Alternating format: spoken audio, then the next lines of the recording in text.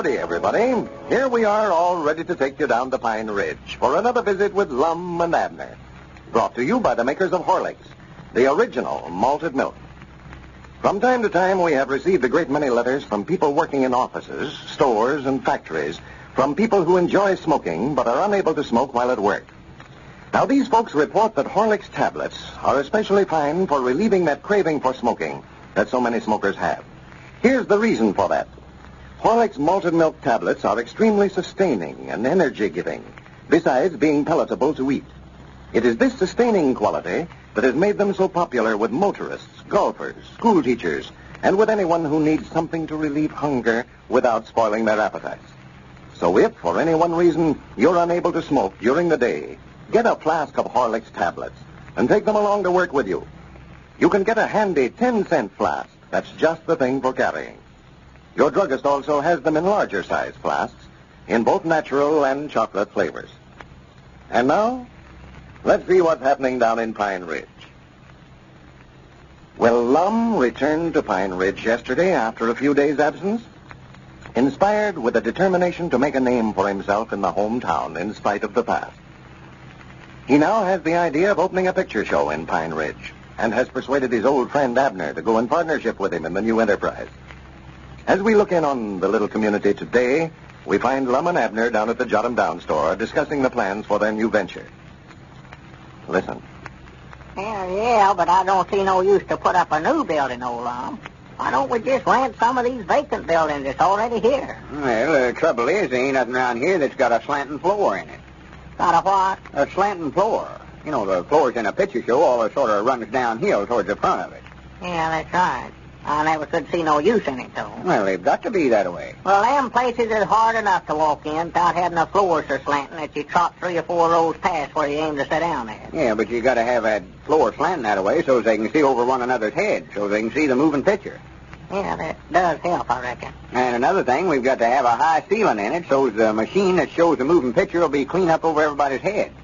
If you don't, every time somebody gets up to leave or somebody comes in, it'll show their shadow up there on the screen. And everybody will wonder where he come from all of a sudden. Huh? Like in there at the county seat, you saw them young'uns down there that sits on the front row there making shadows on the screen. They're always holding their hands up and moving their fingers so the shadows look like some kind of animal opening and closing his mouth. Oh, yeah, I can do that. Just take your hand and hold it up twixt the lamp and the wall and work your fingers like that. I know how you do it. See, your thumb makes the ears on. Looks like a dog fixing to bite. Well, that's the way I make a horse there, though. I know how to make all them things. I used to could make a rabbit somewhere or other. Let's see, what had I done there?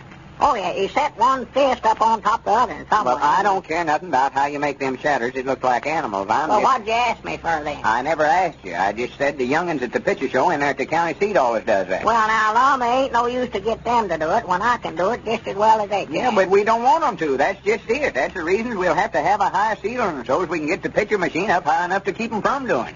Oh, well, I'll keep them from it.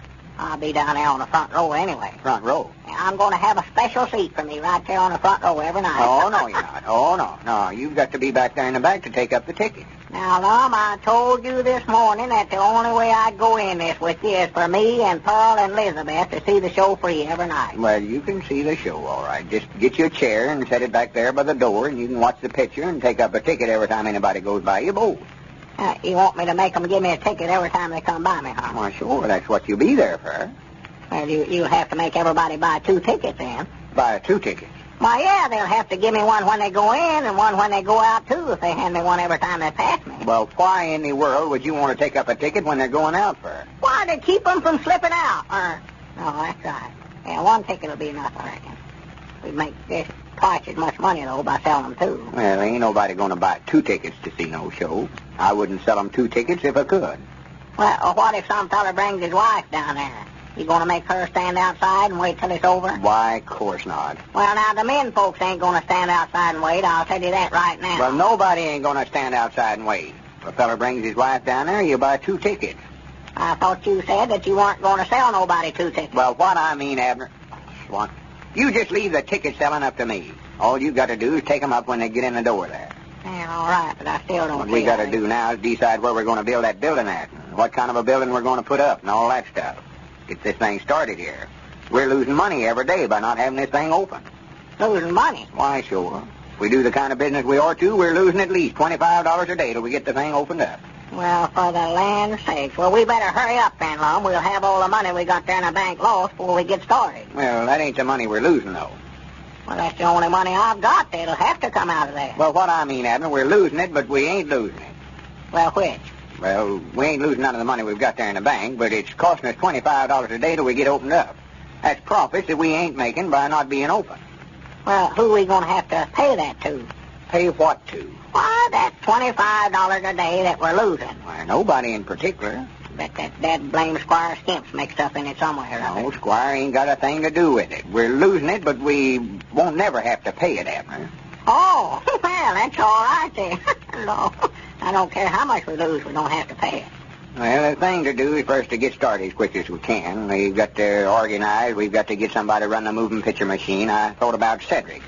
Yeah, Cedric's be all right, I reckon, if he gets to feeling all that by that time. Yeah, he ain't. Well, I never have found out what's wrong with him. Why, he might not have founded himself down there the other day on all that barbecue that Clave Foster had cooked up that the folks never ate up on account of nobody coming out. Did Cedric eat all them sandwiches Yes, himself? not everyone he had stacked up down there. He's been sick ever since.